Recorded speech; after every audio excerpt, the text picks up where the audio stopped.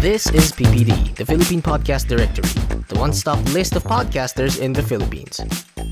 The PPD has brought a lot of podcasters and podcast titles together in one place.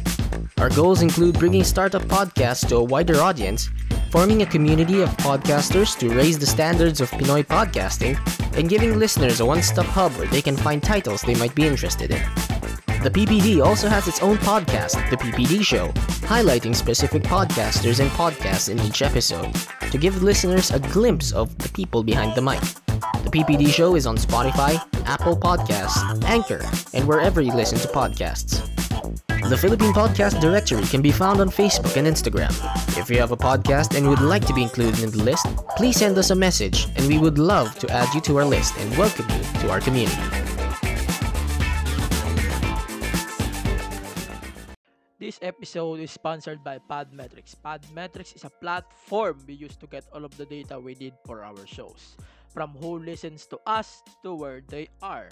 If you want to start using Podmetrics, visit podmetrics.co and use the code DMTGShowPod. Again, that's podmetrics.co and use the code DMTGShowPod.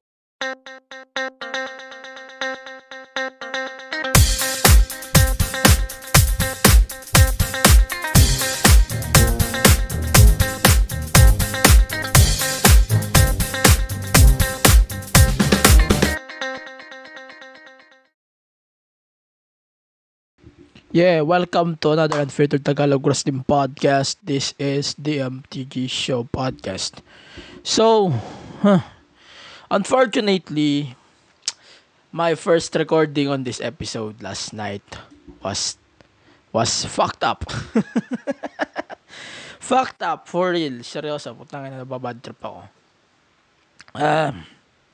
And still, may hangover pa ako sa nangyari kagabi. And nababad trip pa din ako at the same time. So, ayoko na magpatagal. So, my Lazada and Shopee links is still available. Kahit matapos na ang 11/11, kahit mangyari na ang 12/12, malapit na ang 12/12, the biggest sale of the year indeed. Since napakalapit na nitong 12/12. And ang putang ina nang nangyari sa ating... Again, guys, I wanna say sorry, guys. Apologies dahil... di na masyado naaksikaso tong pod. It's been a week. Dapat talaga Thursday pala magre-release na ako ng episode. But unfortunately, medyo dahil nga sa kay Ulysses, hindi natin nagawa yon. And I'm sorry for that. And promise, babawi tayo for the next few weeks since malapit na po ang ating year-end bash, awards night. Pina-final ko na lahat ng details pero mamaya i-explain natin yung mga pinaplano ko na concept for this podcast awards. Ito na rin yung isa sa mga huli nating episodes for the pod this year. Yun na yung isa sa mga episodes natin. The final episode of the pod will be a review, obviously TLC or I think TLC review. And after of that episode, I'm going to take a 2-week or 3-week break. So, masasapaw dito ang Wrestle Kingdom on January 5. Manonood lang tayo ng Wrestle Kingdom of that day. Hindi ako magre-review. So, may review for Wrestle Kingdom probably will be released on I think 3rd week of January before Royal Rumble. So, medyo mag-rush tayo doon ng konti. Pero titingnan natin kung ano ba ang mga progress nitong 3-week break ko after that, kung ano pa yung magagawa ko after that 3-week break. Pero let's see. So today's episode is sponsored by Podmetrics. Podmetrics is a platform we use to get all of the data we need for the show. So if you want to know about Podmetrics, visit podmetrics.co and use the code TMTGShowPod. Again, that's podmetrics.co and use the code TMTGShowPod. Again, also sponsored by Mr. Speedy. Mr. Speedy is, I don't know what it is, pero I think ito ay isang delivery platform na kung saan pwede ka nang mag-shopping gamit itong app na to. Pa-deliver mo lang, darating na yan sa bahay nyo. And if you used my code Mr. Speedy TMTGSP, pwede ka makakuha ng 50 pesos on your first Mr. Speedy delivery. And guarantee ko yan guys, darating yan sa bahay nyo. And sure ko it's gonna be good. And yun. We're going to review Full Gear, Power Struggle, last week's wrestling. Hindi this week, pasensya na. Medyo naipit tayo ng konti nitong Ulysses. So that's why irarush natin tong konti. So let's start with Full Gear real quick. Di na ako masyado magpapahaba pa. Kagaya kanina, sobrang haba ng pinag-ano ko. So, Full Gear was take place during the main card, during the week, over the weekend last week. So that's a 8 card, I think 8 card event. So the buy-in opens with Serena Deeb versus Allison Kay for the NWA Women's World Title. I think not the best match of the card, but na-deliver pa din. Better pa to kaysa dun sa AEW Women's Title, in my opinion. And then, the AEW World Title Eliminator, that's Kenny Omega, defeated Adam Page for the finals. I think, isa to sa mga inaabangan na matches on that card. One of the biggest matches, indeed, of this pay-per-view event. And masasabi ko, superb. I love the match overall. And next is Orange Cassidy defeated John Silver, aka number 4. I think not the biggest Orange Cassidy fan, but para sa akin, ito yung tinatawag kong bathroom breaks dahil di naman siya yung sobrang interesting and entertaining si Aussie, of course, but para sa akin hindi ito yung match na pwede kong i-move panoorin ng buo dahil aside sa hindi naman siya nakaka-apekto sa mga storylines, parang filler lang siya. So next is Darby Allin defeated Cody for the TNT title to become your new TNT champion. For me, para sa akin lang, Darby Allin deserves the moment. I love how it goes. Pero feeling ko, Darby deserves a long run. Feeling ko, isa sa mga makakatalo dito is si Ricky Starks, my opinion. Ricky Starks or Brian Cage, sure ko sa kanila makakatalo doon. And then, ito na ang ating AEW Women's World Title match between Hikaru Shida and Nyla Rose.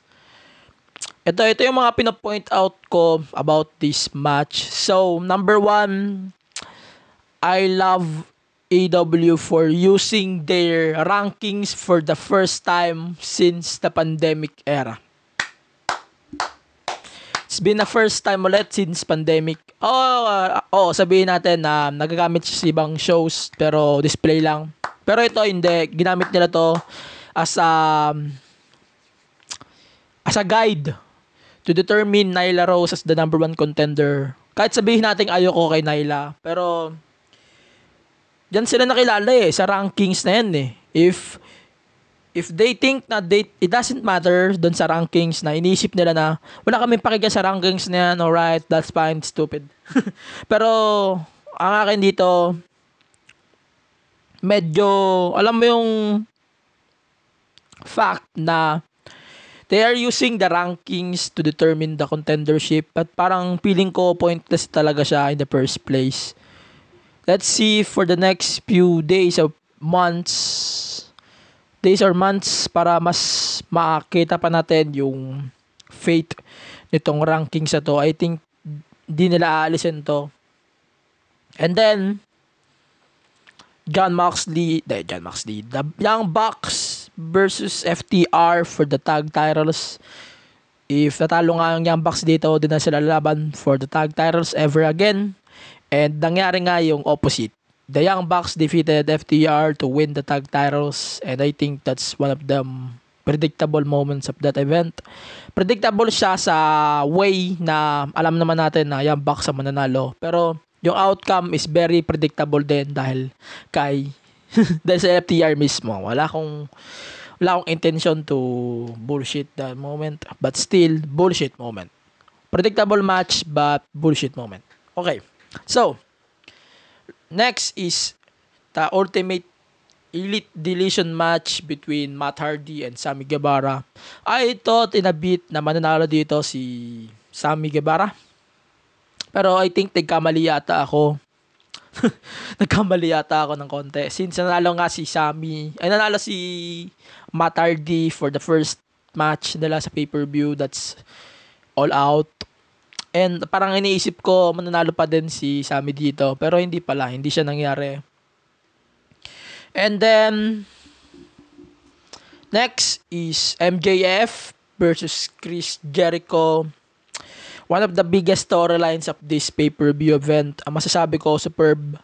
Para sa akin, I love the storytelling of this bullshit. I love the storytelling of Jericho and MJF. Yung chemistry nila dito, parang nagkakasundo. Pero in the end, ang weird isipin na inner circle na pala si Jericho. Ang weirdo ng fact na MJF is now on the inner circle, and then parang binibuild na nila, nasisipain na nila si Jericho sa inner circle, which is weird din.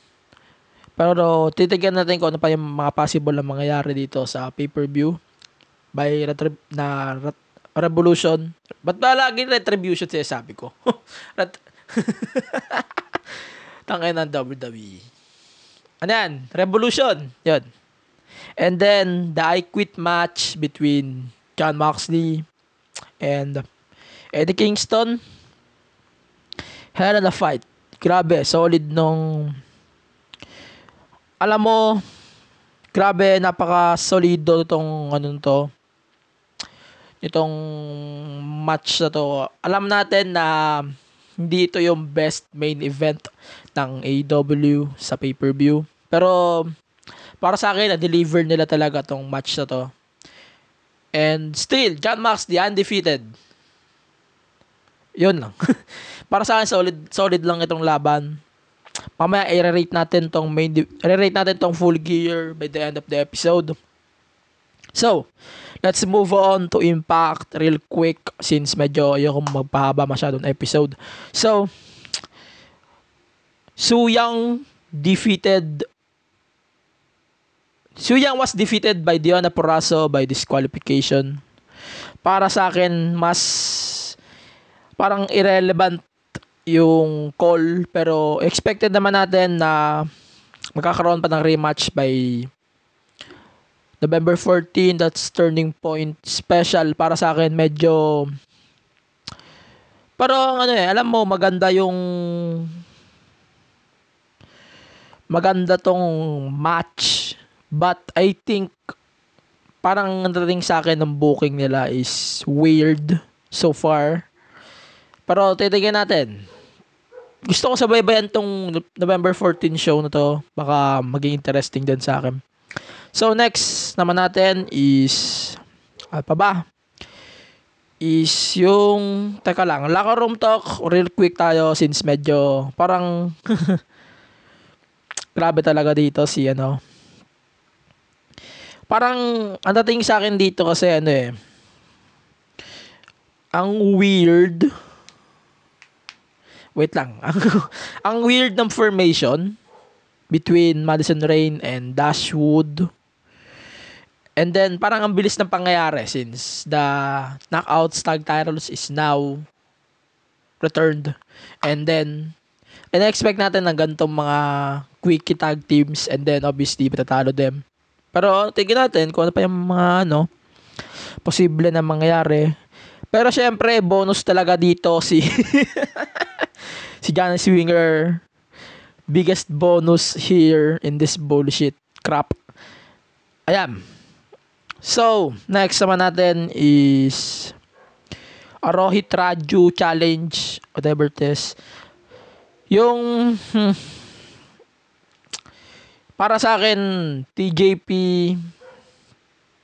losing to Rohit Raju is one of the most wise decisions sa Impact so far.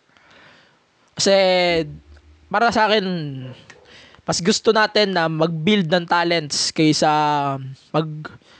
mag-job gamit ng mga bagong talents kumpara sa mga bagong talents. Para sa akin, magandang call to na TJP, natalo si TJP dito. Pero siyempre, Rohit deserves it. And para sa akin, parang gusto ko tuloy maging Impact World Champion na si Rohit. Di na yung X Division. Dito, question. Is the Plan C Tyrell works pa ba? I think hindi na, no? Hindi na ata. Di ko rin alam. Pasensya. So, and then, ano pa ba ang pag-uusapan natin? So, ito, kay Moose. Siyempre, Moose is one of the biggest guys in the Impact today. And, para sa akin, ang dating na nito sa akin is parang, alam mo yon, nagpa-plant na sila ng seeds for Moose to become the world champion. And para sa akin, ang ganda ng way ng pagpa-plot nila dito. Tinalo ni Moose si EC3, and then yung teaser nga ni Rich Swann sa backstage, kahit sino daw pwede niyang talunin. So, in-expect natin si Moose ang tatalo kay Rich Swann for the title. So, maganda talaga yung ano niya dito, outcome niya. Pero titiget pa rin natin kung ano pa dong mga outcome. Pero sure ko talaga, I want Moose siya makakatalo dito kay Rich Swann, which makes sense lang naman para sa akin. And then, ito yung gusto ko talaga sa Impact so far. So, ito yung sino yung bumaril kay Johnny Bravo na meron daw 10 suspects. Ang dami putang ina. Tapos, parang lahat ng kasama doon sa segment na yun is kino-consider nilang suspect as far as say Impact concerns. And alam mo yun, parang ang goofy pero ano, patok. O hindi siya yung parang, alam mo yung goofy pero ang ano ang ganda ng booking lahat nagkakaroon ng story 'di ba? So, ito nga. Obviously, wala pa ding story. Blanco pa din tayo. Blanco pa din tayo sa suspect. Ito. Basta gusto ko talaga. Kasi grabe. Ganda na tong story na to. Na parang sabi ko nga, lahat nagagamit. Hindi yung isa lang, dalawa lang, tatlo. O malalaking pangalan lang nagagamit nila. Yun, parang ang gandang isipin na lahat nagagamit sila. And that's a wise decision by Impact actually. And then the main event, Sami Callihan and Eric Young defeated Eddie Edwards and Rich Swann. I think Sami Callihan is next in line for the Impact World title. Pero ang sure talaga natin dito, Moose will walk out as the Impact World title anytime soon. He is going to destroy Rich Swann indeed. And I'm sure that's a hell of a fight for me. And that's a guarantee para sa akin. Malaking guarantee to. Again, let's go. So, open tayo sa isang Ember Moon vs Dakota Kai match. For me, this is not the best way to start the NXT. Parang ewan ko, heel na ba dito si Ember Moon. Still confused on the run nila. Pero ewan natin. Let's see kung ano pa yung possible outcomes. Pero I want to see Dakota Kai defeating Io Shirai for the title. Pero wala tayong maasahan if ganito lang din ang tutuloy nilang story. Well, fuck up. And then, ano pa ba? Pwede natin pag-usapan. So, eto na. Ito na yung inaabangan ko. So, the boys of NXT, Pat McAfee, Pete Dunne, and Lorcan and Birch. Sinasabi ko na nga ba? Parang pinapatay na nila dito yung Undisputed Era. Parang, pero feeling ko, if may War Games ngayon, sure ko War Games to. Pero I think wala War Games ngayon. Pero let's see kung ano pa yung possible na mangyari. Basta I love McAfee so far. I love his promos. Yung The King of NXT, syempre, parang feeling ko this is a interesting story na pinagpapak nila.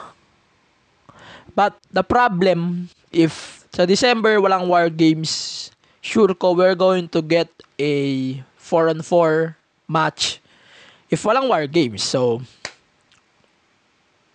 basta sa akin, effective tong run na to ni McAfee so far. But I hate the fake crowd on the Capitol Wrestling Center. Indeed, I hate the crowd. And I'm sick of it. Gusto ko nang alisin agad. Gusto ko nang alisin agad yung crowd. Parang ang pangit pakinggan. Mas malala pa sa Thunderdome yung storyline na to. And then ito na. So, maganda yung Blackheart versus Toni Storm.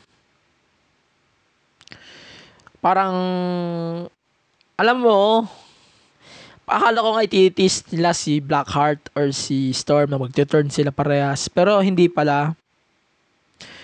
Pero, iniisip ko, binibuild pa rin ba nila si Toni Storm to be champion? But I think no. My opinion, no. And then, yan nga, tuloy-tuloy nga Candice LeRae versus Blackheart dahil nga dun sa pagsagasa. And then yung kay Storm, parang they are building up parang binibuild nila yung story. And then possible din na pwede siya mag-turn anytime soon. I think that's a prediction. And then as usual, murder na naman for Timothy Thatcher. Murder. Wala akong pake. Fuck it. And then, ano pa ba? The main event of that episode is a Ciampa versus Velveteen Dream. Parang Battle of the Hills to, if not mistaken. But, di naman ako sobrang satisfied dito dahil sobrang ikli, ewan ko ano ba the stipulation itong match kasi they are using tools and stuff. Basta parang interesting match siya pero feeling ko parang ano ba to, they booked this match for nothing, they booked this crap for fun. No, I think no. Meron ditong storyline na mabubuo and sure ko isa tong match na to sa factors. That's why they are trying to building up this crap. So, yeah. So, AEW obviously, parang I want to point out interesting storylines na lang. So, ito, Eddie Kingston and Mox on that episode is banger. Isa sa mga malaking banger to on that episode. Yung kay Kingston, syempre, grabe talaga si Kingston, man. One of the best mic improvements yun para sa akin. Mic guys. Na they can slay everybody on the mic every time they talks about their enemies or their shit. Parang, I think na Eddie Kingston would slay everybody in the microphone right now. Parang that's an interesting move for AEW to build the storyline. And then, ito pa. Basta, para sa akin, grabe tong to. And then, next naman natin is si Pac. Pac is back. Very interesting package. Pero, next week kasi, nakakita na ako ng spoilers for next week. Feeling ko mas magiging interesting tong next few weeks natin dahil kay Pac and Kingston. Pero, feeling ko may issues dito. Let's move on to the next episode. Wala man akong pwede pang i-point out dito. Yeah, the main event ng AEW for that episode was a big bullshit between Cody and the Gun Club and Dark Order. Parang, ang dating sa akin ito, alam mo yung typical na WWE show na dating 2016, parang they throwing wrestlers out for a match and then they're going to fight for around 10-15 minutes. Then that's it. That's parang hindi na siya yung interesting matches na parang inisip ko din na hindi siya makakatulong sa pagbibuild ng Cody versus Darby Allin match na nangyari sa Full Gear. I don't think nakatulong siya. Seryoso. Yan. And then let's talk to NXT UK real quick since medyo maikli lang naman ang NXT UK. So, A-Kid is the first guy na nag-advance sa team finals. The second is, pwede ko na ba sabihin? So that's, wait lang, di ko tanda yung sino eh. Di ko nabasa yung maayos yung spoiler, so di ko na sasabihin agad. Basta, abangan nyo na lang for next week kung sino yung isa pa. Pero sure ko magkakalaman tayo for next week. And then, in-announce din dito na magkakaroon nga ng Falls Count Anywhere match between Kaylee Ray and Piper Niven. And then, wow. Sana mag-change yan sa itong title. And, malaking sorpresa to for me. So, let's get down to it. SmackDown for last week's episode, for me, is one of the biggest matches of the night. I think without the cell, this match is better than the Hell in a Cell. My opinion. I love the outcome. Ewan ko lang siguro. Pero without the cell, mas maganda siguro tong match na to compare sa Hell in a Cell match nila. Period. And then, balik tayo sa kwento. And then, ayun na nga, Carmella's back, super kick, and then X Factor, which reminds me of Tori Wilson. Tori Wilson, for real, seryoso. And that's a first time for Sasha to retain the title. And yung pagpasok ni Carmella sa title picture is medyo interesting. And I think yun na yung teaser. Miniisip ako na they're going to screw this Bayley Sasha for Carmella and Sasha.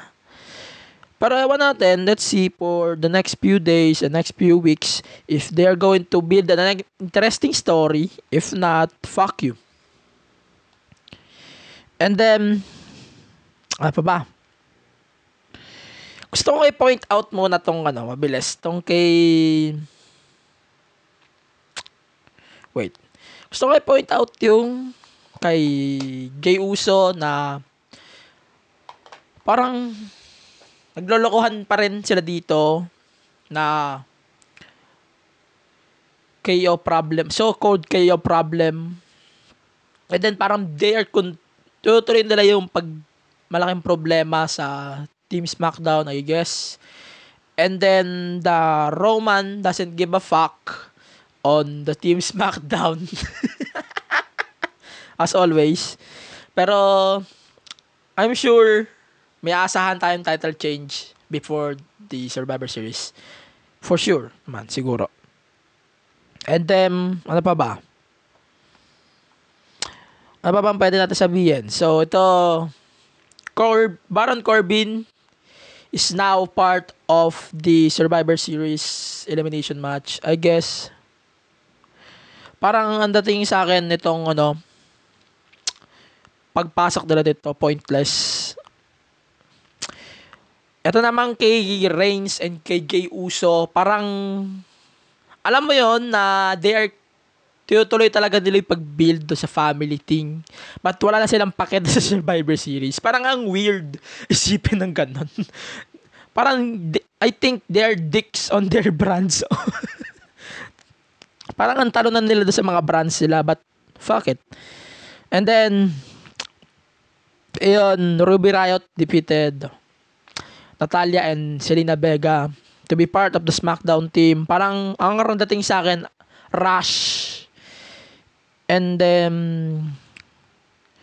parang walang nagbe-benefit nung pagpasok dito ni Ruby Riott and Zelina Vega. But, still, tinatry pa rin natin dahil pa rin sa time constants, whatever it is. Fuck it. Ano pa yung mga pwedeng mangyari. And then next natin is si Otis. Parang seryoso dito lately si Otis nung na-observe ko, akala ko nga lalabas din dito si Tucker since mayroon palang draft and split na nangyari. Basta ang akin dito parang pointless na tong feud Tong Rollins, Rey Mysterio and Murphy feuds, now pointless. I think papaabutin pa nila tong WrestleMania. Basta ang pointless talaga nang dating sa akin. So, next natin is Kevin Owens versus Jey Uso. Alam mo, maganda talaga tong ang ganda talaga nung nakikita ko dito sa storyline na to. Yung kay Jey Uso and Roman Reigns, one of the biggest storylines of this SmackDown brand today. Pero ang dating sa akin lately nitong story is parang dicks na sila sa SmackDown team since wala silang pake. Kahit si Reigns wala siyang pake sa team niya for SmackDown sa Survivor Series versus Randy Orton. Parang ayan, dyan na lang kayo. Maglaban-laban kayo. I don't give a fuck. Ayokong bigyan kayo ng storyline. Parang ganun ang dating sa akin Ang weird pakinggan. Pero wala tayong magagawa. They are throwing matches everywhere. And that's stupid. Parang ang dating sa akin ng pangit. So ito, sunod naman natin is real quick Monday night before we move on to G1 na naman. So sa Power Struggle, ito Monday Night Raw, real quick lang natin to for the November 9 episode. So ito yung opener, which is basically a Miss TV with New Day. Parang obviously they are trying to tease the main event matchup. And parang kakaiba yung outcome Miss Morrison and then Orton, which is parang kakaiba. Ang dating sa akin kakaiba, pero we are trying to catch the fact na they're building up a title. I think they're building up a title change before Survivor Series, I guess. And then ito naman ang susunod is a Matt Riddle versus Hardy versus Elias. Parang okay. Expectation versus reality. Okay, deserve pa rin naman ni Matt Riddle tong spot na to para sa akin. But parang ang dating sa akin na talaga ng Survivor Series event to stupid and irrelevant booking. And then let's move on to Lana and Shayna. Not the biggest match of that night, but still bullshit. Let's move on. Tapos, ang ewan ko, ano bang iniisip ko dito? Ito. Number one, ito yung possible scenarios. Number one, para sa akin, Lana will turn to her tag team partners. Parang she will turn to them. Pag halimbawa, tatlo na lang sila, si Dana, si Mandy, at si Lana. And then, she will turn both of them. And then, hahayaan nila manalo sa SmackDown. Or number two, what if sila na ang last man standing? Ano bang masasabi nyo? Parang ang pangit no? Parang alam mo yung alam mo, interesting sa akin talaga tong ano to. Basta women's and then the men's, parang ayoko, stupid. Basta stupid siya sa akin. And ewan ko, is Strowman is the heel now? Is a face? Still confused right now. And then, naisip ko pa din kung heel talaga, pero I think no. Basta pointless ang dating sa akin. And then, ano pa ba? Yung kay kay Lashley, I think parang meaningless na itong panalo sa akin. Dahil nga, syempre, Lashley yung lumaban. Maganda ng build niya so far. But, yung tumalo sa kanya, tunalo niya, filler. Di ko pa rin magets kung bakit ganito yung booking nila kay Titus O'Neil despite the fact he's one of the biggest guys na ginagamit nila for promoting stuff like that, like bullying stuff or everything stuff on WWE out of context. But di nila ma-push si Titus dito. I don't know why ginagawa nila yon. And then ang sunod naman natin dito is alam mo yung kay Lana na to. Balikan natin yung kay Lana.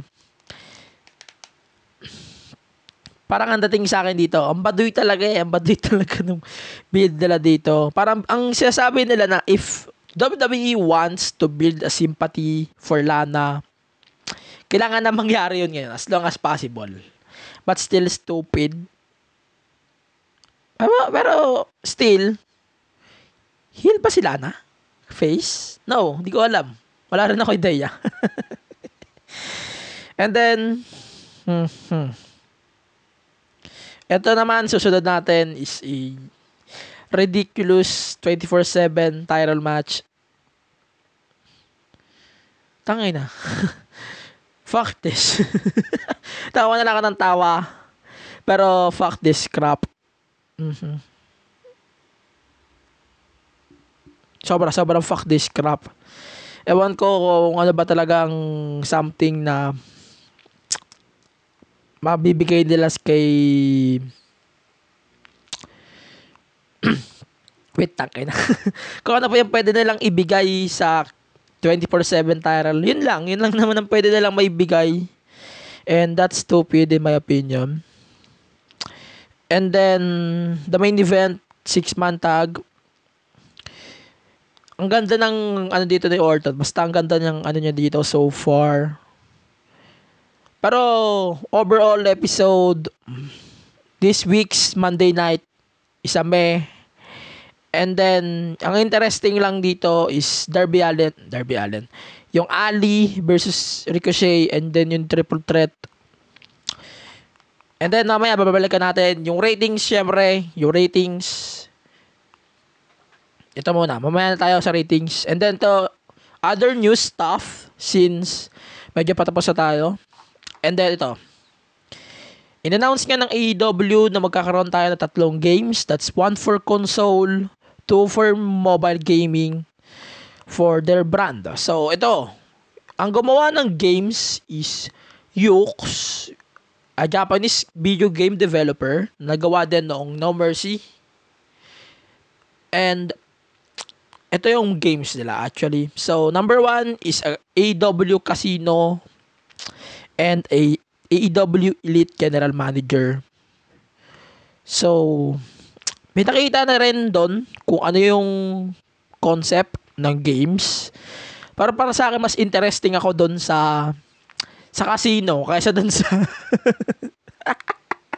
mas interesting ako doon sa casino kaysa doon sa GM, to be honest.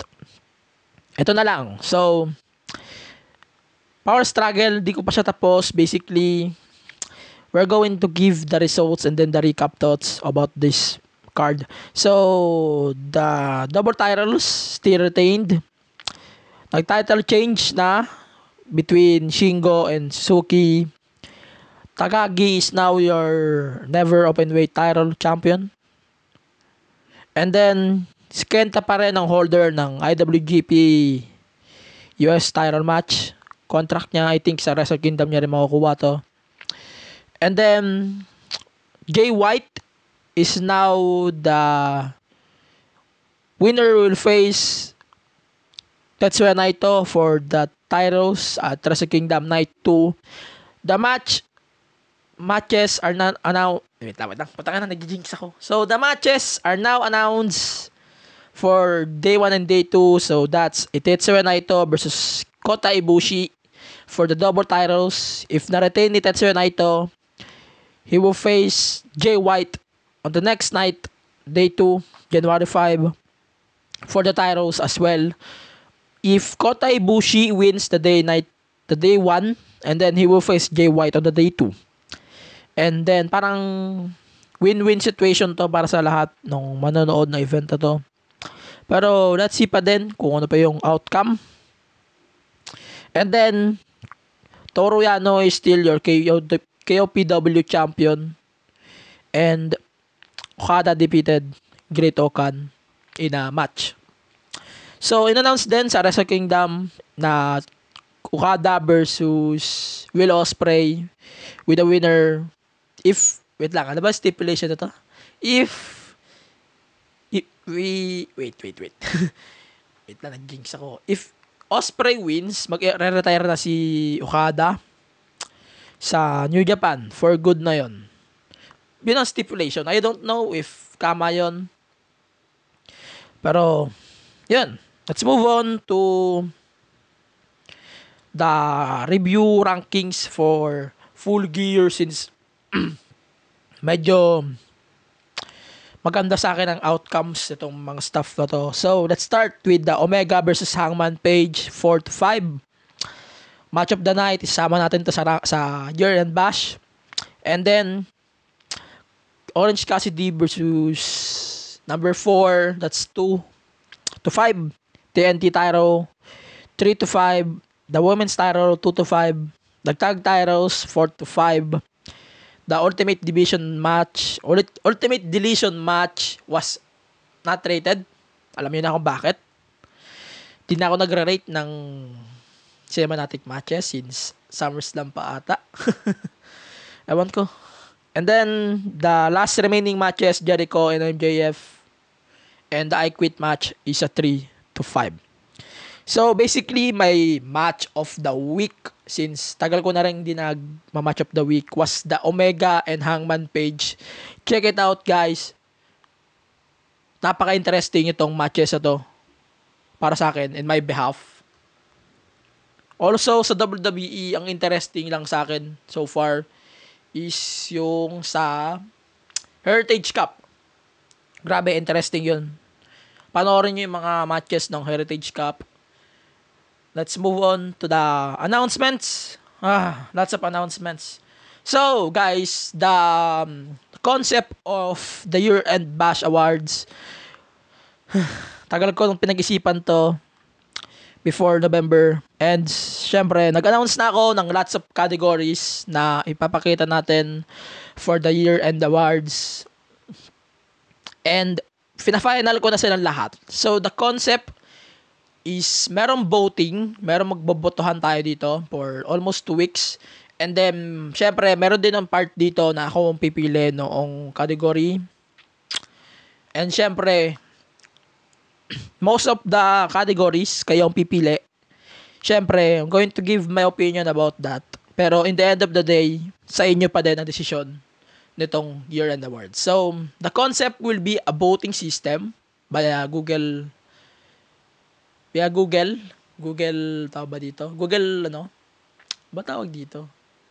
Google Documents, ganon. Sagutan nyo na lang yung form na yon. And then,